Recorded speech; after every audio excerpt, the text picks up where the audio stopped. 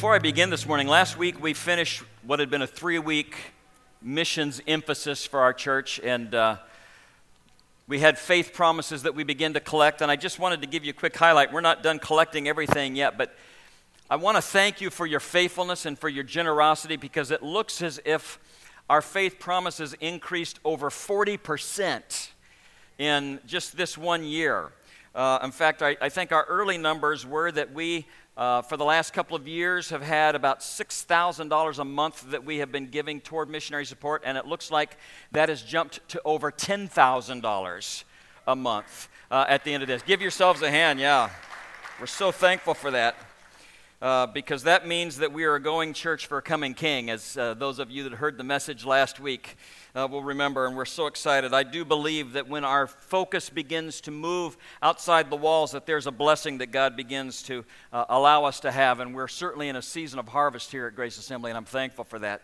This morning I'm excited because we get to launch a new series today, and this series is called Seize the Moment.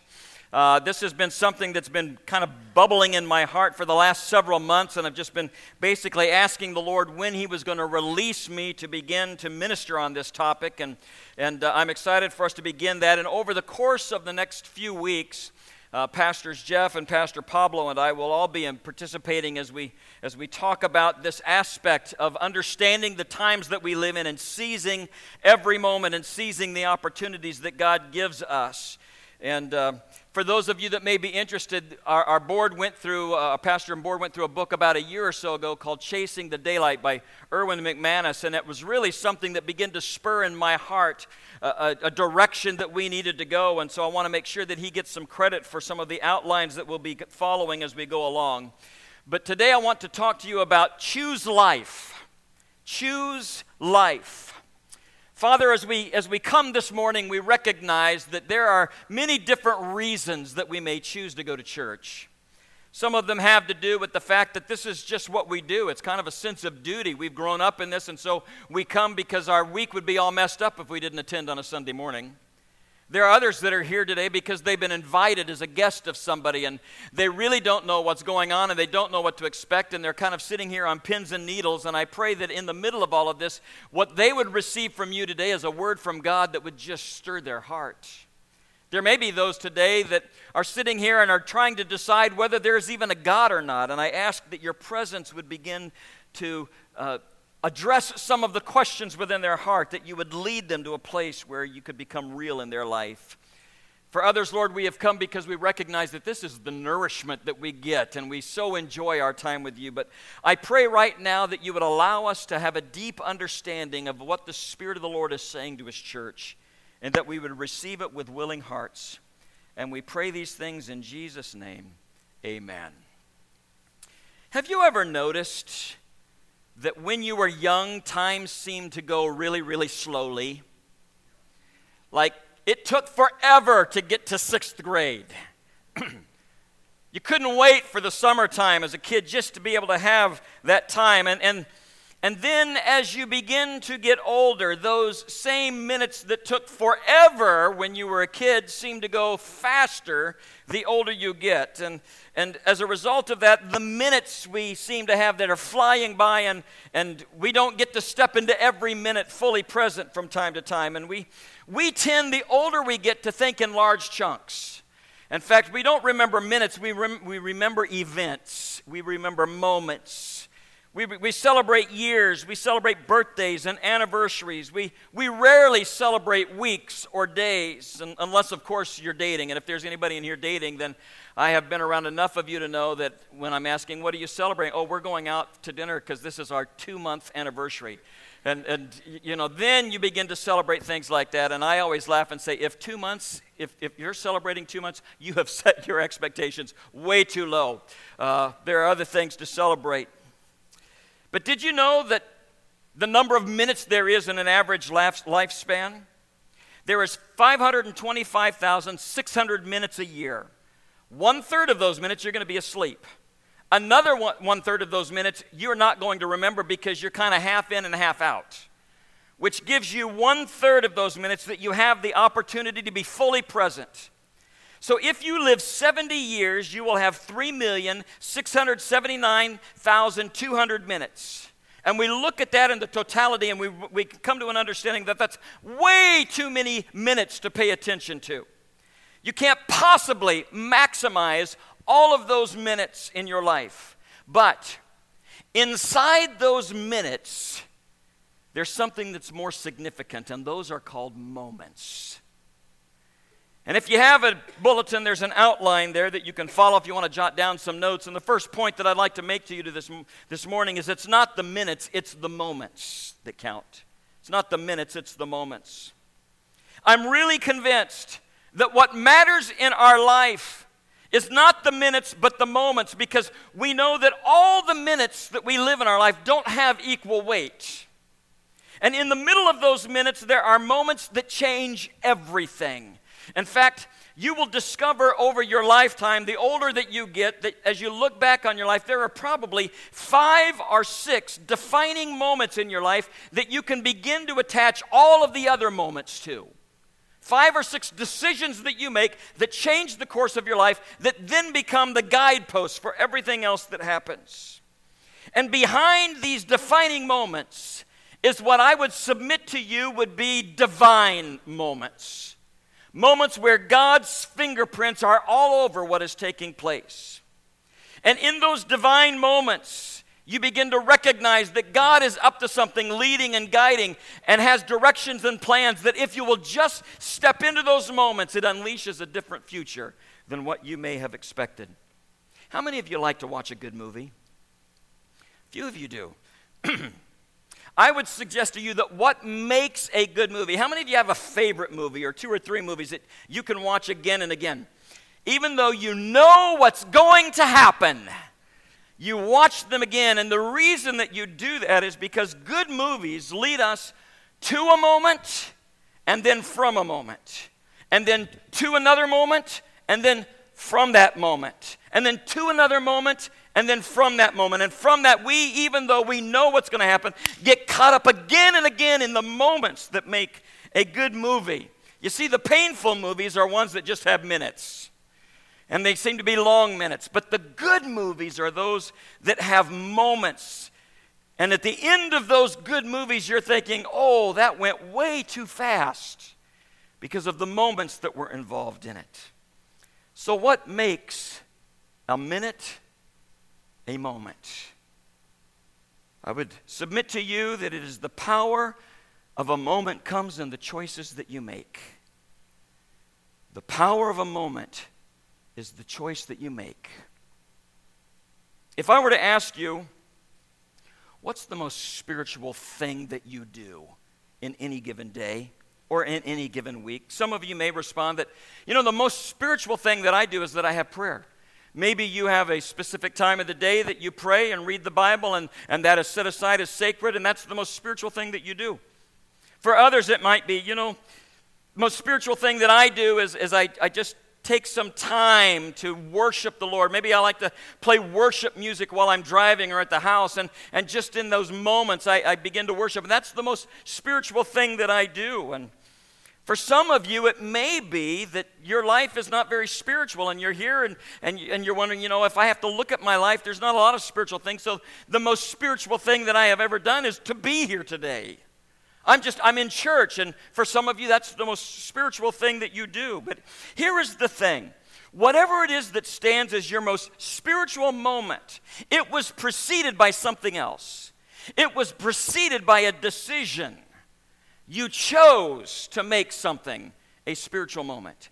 You get up in the morning and you choose to have time with the Lord. You choose to read the Bible. You choose to pray. You got up this morning, and for whatever reason, you chose to get ready, to shut the alarm clock off, and to get up on a windy day and come to the house of the Lord. You chose to be here. That significant moment was preceded by a choice that you made. And I want you to understand that the most spiritual act that any individual engages in is the act of choice. Whether you consider yourself a spiritual person or not, you must understand that every choice that you make is a sacred act. It is the most powerful and precious gift that God has ever given to you. The power to choose. You've been given the power to choose. In fact, you cannot understand the Scriptures if you do not understand that central in the story of Scriptures is that God has created humanity in His image and in His likeness. And because we are created in the image and likeness of God, God had to give to us the power to make choices. That is the creative aspect of God alive in you and I. And the most significant choice that you will ever make is the choice to live. Every single significant moment in Scripture is centered around somebody making a choice. This morning there are words of Moses that I want to read to you. Before I read them, let me just kind of set the stage for you. Moses was leading the people. He knew that his time of leadership was about over. He had led them out of Egypt. They'd been wandering in the wilderness for 40 years. He was about to die, and his leadership was going to be handed off to Joshua. And these are the last words, so to speak, that he gives to the people that he's been wandering with and leading for these 40 years. And you can find them in Deuteronomy chapter 30, in verses 15 and 16, and in verses 19 and 20. Moses, speaking before them, says this: "See, I set before you today life and prosperity, death and destruction. For I have commanded you today to love the Lord your God, to walk in His ways, and to keep His commandments, decrees, and laws. Then you will live and increase, and the Lord your God will bless you in the land you are entering to possess." Verse 19. "This day I will call the heavens and the earth as witnesses against you, that I have set before you life and death, blessings and cursings. Now choose life, so that you and your children may live, and that you may love the Lord your God, listening to His voice and hold fast to Him. For the Lord is your life, and He will give you many years in the land He swore to give to your fathers Abraham, Isaac, and Jacob." I find that there are moments where everything comes into perspective and that you get clarity as to how life actually happens. In fact, I'm convinced that a lot of people today are confused about how God works. In fact, they're constantly saying, "Lord, I wish you would do this, and I wish you would work this way," or "I'm disappointed because you didn't do things this way." And as a result of that, it begins to test your faith. And some of you have even wondered, is there a God because of the way that He has worked or not worked in situations that you thought He should? In fact, a lot of the questions that we have is we don't understand what it looks like to live a life of faith, and what role do we play versus what role does God play? What is God supposed to do, and what are we supposed to do? And because of that, we are sometimes disappointed because God didn't come through. We don't think God did His part. But what if God has done His part, and He's presenting you with moments to do your part, and you are standing by waiting for something to happen, and God is waiting for you to act? What if God has already done His part and is preparing moments for you to step fully into so that He can work through you and in you? We see at the beginning of the story that there is Adam and Eve. They're created by God. They are placed in paradise.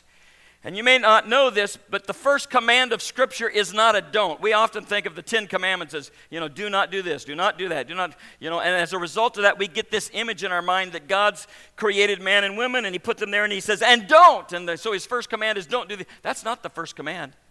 When He created Adam and Eve, his first commands were not. His first command was do. He said, I want you to eat freely of all of the trees of the garden. Now, I don't know about you, but I can love a God that tells me to eat freely. I love that about God.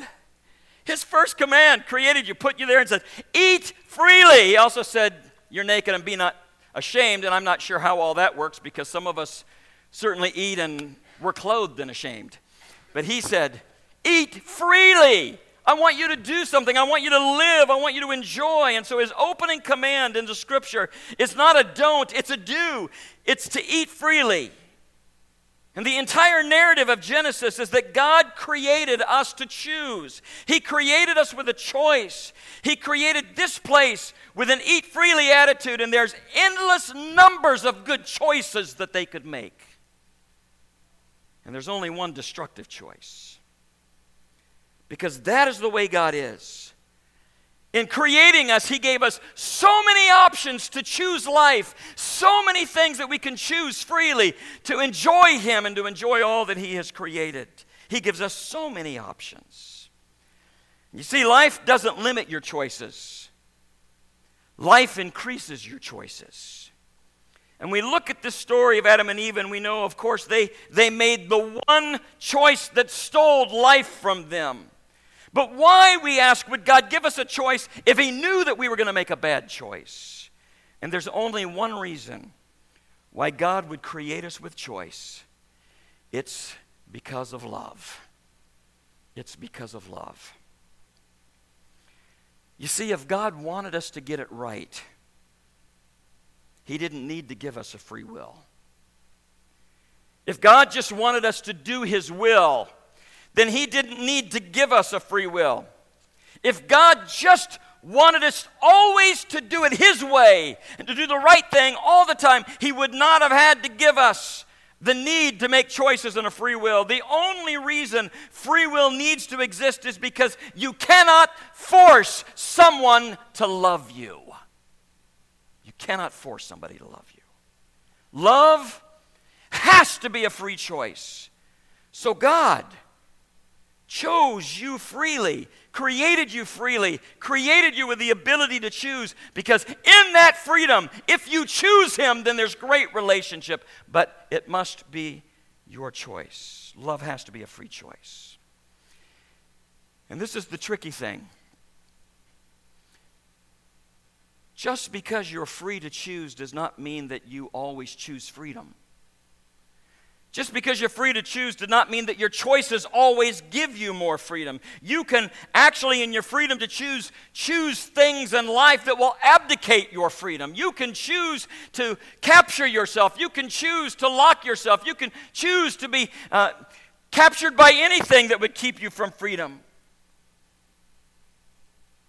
Interesting enough, how many of you grew up in homes where what you remember the most about your parents is the things they told you don't do? Any of you have don't parents? Some of you are, what you remember about them is, don't do that. Don't touch the hot iron. Don't do that. Don't run into the street without looking both ways. Don't do this. Don't do that. And honestly, as I look around this room, there was about half of you that raised your hands that you had don't parents, and I frankly know that it's more than that. And you want to know why I know most of you had don't parents? Because you're still alive.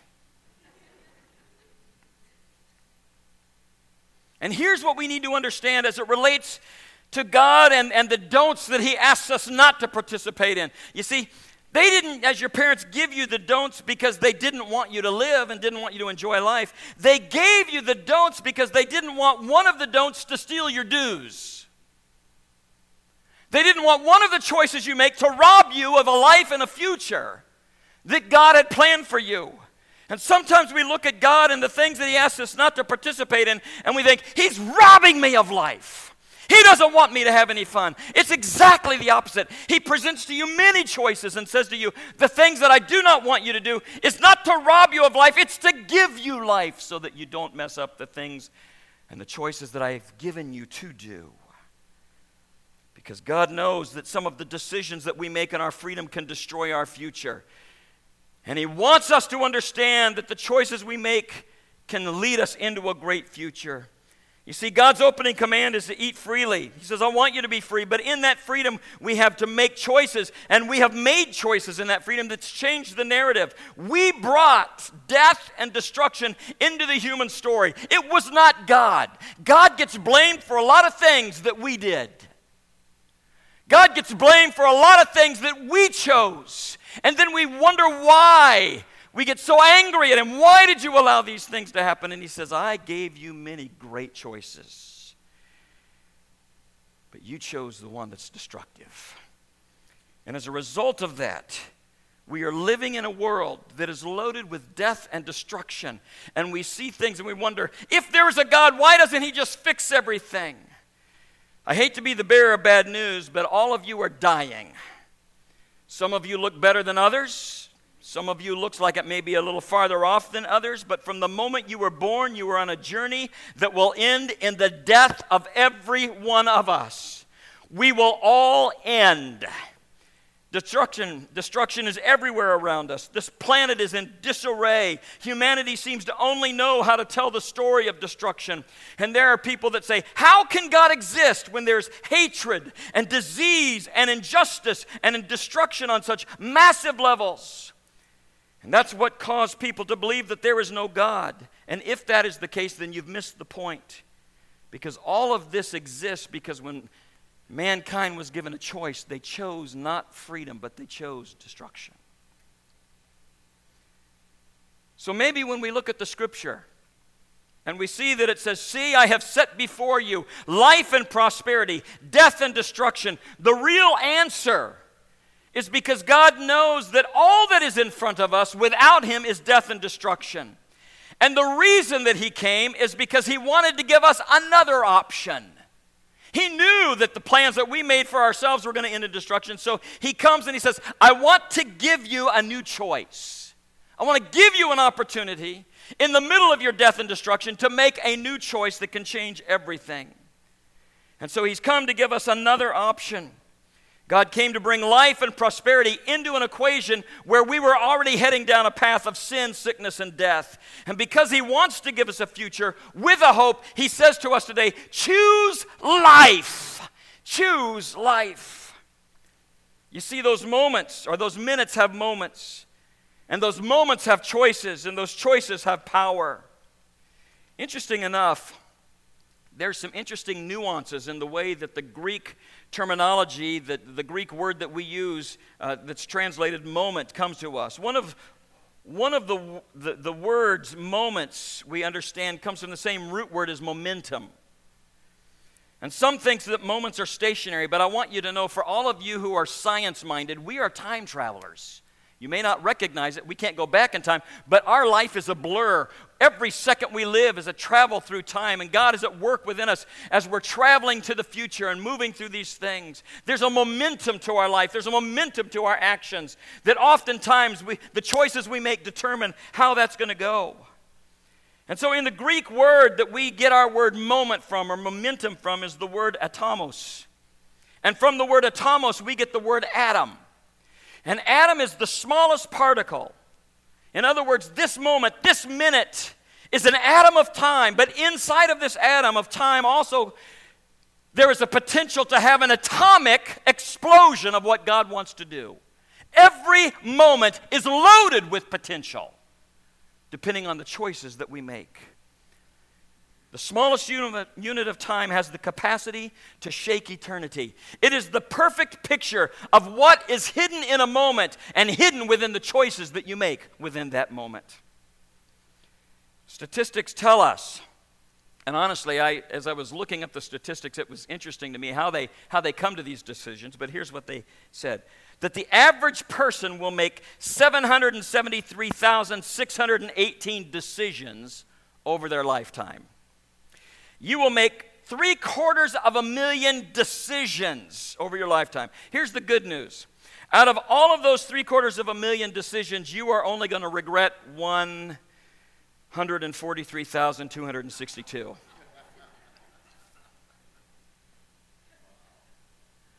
You will regret 143,262 decisions.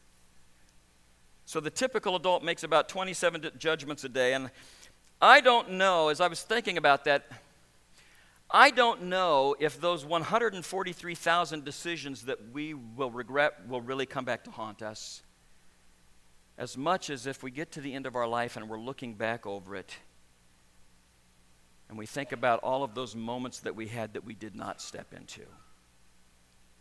I think the greatest regret comes in what we didn't do rather than what we did. And so all those moments that slipped away, all those moments that we just believed that our lives would be different, if I had stepped into that moment, if I had taken that opportunity, if I engaged myself in that, if I'd fully stepped into that moment, in the power that I had to choose, I chose, and what I chose, I wish I had chose differently. If I could have jumped into that moment and didn't relinquish my responsibility to create momentum out of that atom of a moment, I believe our greatest regrets will be what we didn't do and not what we did. And some of you, frankly today, some of you are stuck in a bad moment. I think what happens to many of us is that we make choices in the past, and those choices have momentum, and the momentum that it began to carried us in places that we did not want to go and did not want to do. And even though we're trying now to make new choices and better choices, it's almost as if we can't escape the momentum of the past choices. U2 sang a song. It's called Stuck in a Moment That You Can't Get Out Of. And on that particular album, they had a symbol for every song on that album. And the symbol for this song was there were 4 arrows, and each of them were pointed inward. And in the middle of those arrows was a dot. It was almost as if they were saying in this song that some of you are caught and you feel as if everything is pointing to you and you cannot get out of the momentum of the bad decisions that you have made, and you are stuck in that moment, and no matter what you do not seem to be able to escape it. And you're stuck, and that moment seems to hold you captive. And some of you here today are still defined in your own mind by the worst moment of your life. You have let it capture you and keep you, and it's haunting you, and it's attached itself to you. And today you define yourself by that worst moment. And because of that moment, you do not see much of a future. And I want you to know that the joy for me today is I get to present to you the power and the wonder of a God who says you still have a choice to make. That does not have to define you, because God still gives you the power to choose. And out of the wonder of God and out of the love of God, He looks at you today and He says, there is a way out, and today is a moment for you to get out of that which has led you down this pathway. And He said, see, today I have set before you life and prosperity, death and destruction. For I have commanded you today to love the Lord your God and to walk in His ways and to keep His commandments, decrees, and laws. And then you will live and increase. I remember sitting after receiving a call that somebody I knew was contemplating ending their life. And I rushed to their home, and as I sat in a room alone with them, I began to ask them questions as to what has led them to this place where they thought they had no future. And they begin to describe the very thing that I had just described, that the momentum of their life has led them to a point where their worst possible decisions and their worst possible moments had captured them, and they felt there's nothing left living for. And I was able to talk to them about the fact that you still have a decision to make, because God places before you life and prosperity, death and destruction. And the enemy will always try to tell you that your life is not worth it, and God always says there is a choice that you can make that will lead you out of what you have experienced in the past. And so He speaks to us and He says, I want you to see that what the benefits of obedience are. He said, if you choose in this moment of time to accept what I am offering to you, then you will live and you will increase. I want you to know, regardless of what may have happened in your life up to this point, there is life and increase ahead of you if you will but choose what God is offering to you. You see, God never gives you a command or a decree or speaks into your life trying to limit you or trying to limit your life. He comes to give you life and to give you increase. He comes to give you choices and give you hope and to prosper you. He's come to give you more, not less. And Jesus today wants you to understand this. He is a door. And if you come to Him and you walk through Him and you discover Him, what you will discover is that He is the opening to life. He's not the door that keeps you from life, and He is the one that opens the door, and that through Him there's life and more abundantly. Verse 19 says, this day I call heavens and earth as witnesses against you, that I have set before you life and death, blessing and cursings. I looked at this and I really contemplated this week and began to pray about, Father, the significance of this. And here's what I've come to. God knows that there are going to be many people that will stand before him at judgment time and tell him, it's all your fault, God. You didn't come through for me the way I thought. There will be people that will stand before him and think they never had a choice. We've just given the mission so that the world can hear. He said, when everybody hears, the end will come. In other words, I need you to know, and he says, I am setting the heavens and the earth as a witness that when you stand before God, they will give witness that you had a choice. That you had a choice. That if you choose not to involve yourself into the Lord, then you have the choice. It was God's love for you and freedom that gave you the choice to choose a Christless eternity or an eternity with him. But he says, this day I call the heavens and the earth as witnesses against you, that I have set before you, that I gave you a choice. You see, death is already here, and destruction is already here, and pain is already here. But God says to us after that, now choose life. You can choose life in this moment. And this is where it begins. There are certain things that only God can do for you, but there are certain things that God cannot do for you. You see, God already chose life. Ironically, it was through his own death. But God already chose you, and he's waiting for you to choose him. God has already chosen for you a future and a hope and increase. He's already chosen for you life, but he is waiting for you to choose him so that you can enter into that life. But the choice is yours. Some of you will say, well, why doesn't God just fix everything and just give it to me? Listen closely. God has too much respect for you as a created individual in his likeness to ever steal from you the power to choose him or the power not to. The power to choose life or the power to choose death. He respects you so much because of the way you've been created to ever take away from you the ability to choose. And someday every one of us will stand before God and we will have to own the responsibility of our choices. And so he says to us, so choose life. I know what I have for you. So choose life, he said. Now there are some things we don't get to choose. I did not get to choose my parents. I didn't get to choose where I was born. I didn't get to choose the combination of ethnicities that I am. I didn't get to choose that I was born without any Latin blood, and so I have no rhythm whatsoever. I didn't get to choose where I was born male or female. I didn't get to choose how tall or how short I was, and God and I have had several conversations about that since he decided how that would go. There's so many things about you that you don't get to choose, but you cannot from this moment on act as if you did not have the power to choose life or to choose death, because that is your choice. And we all get it wrong from time. Here's the thing.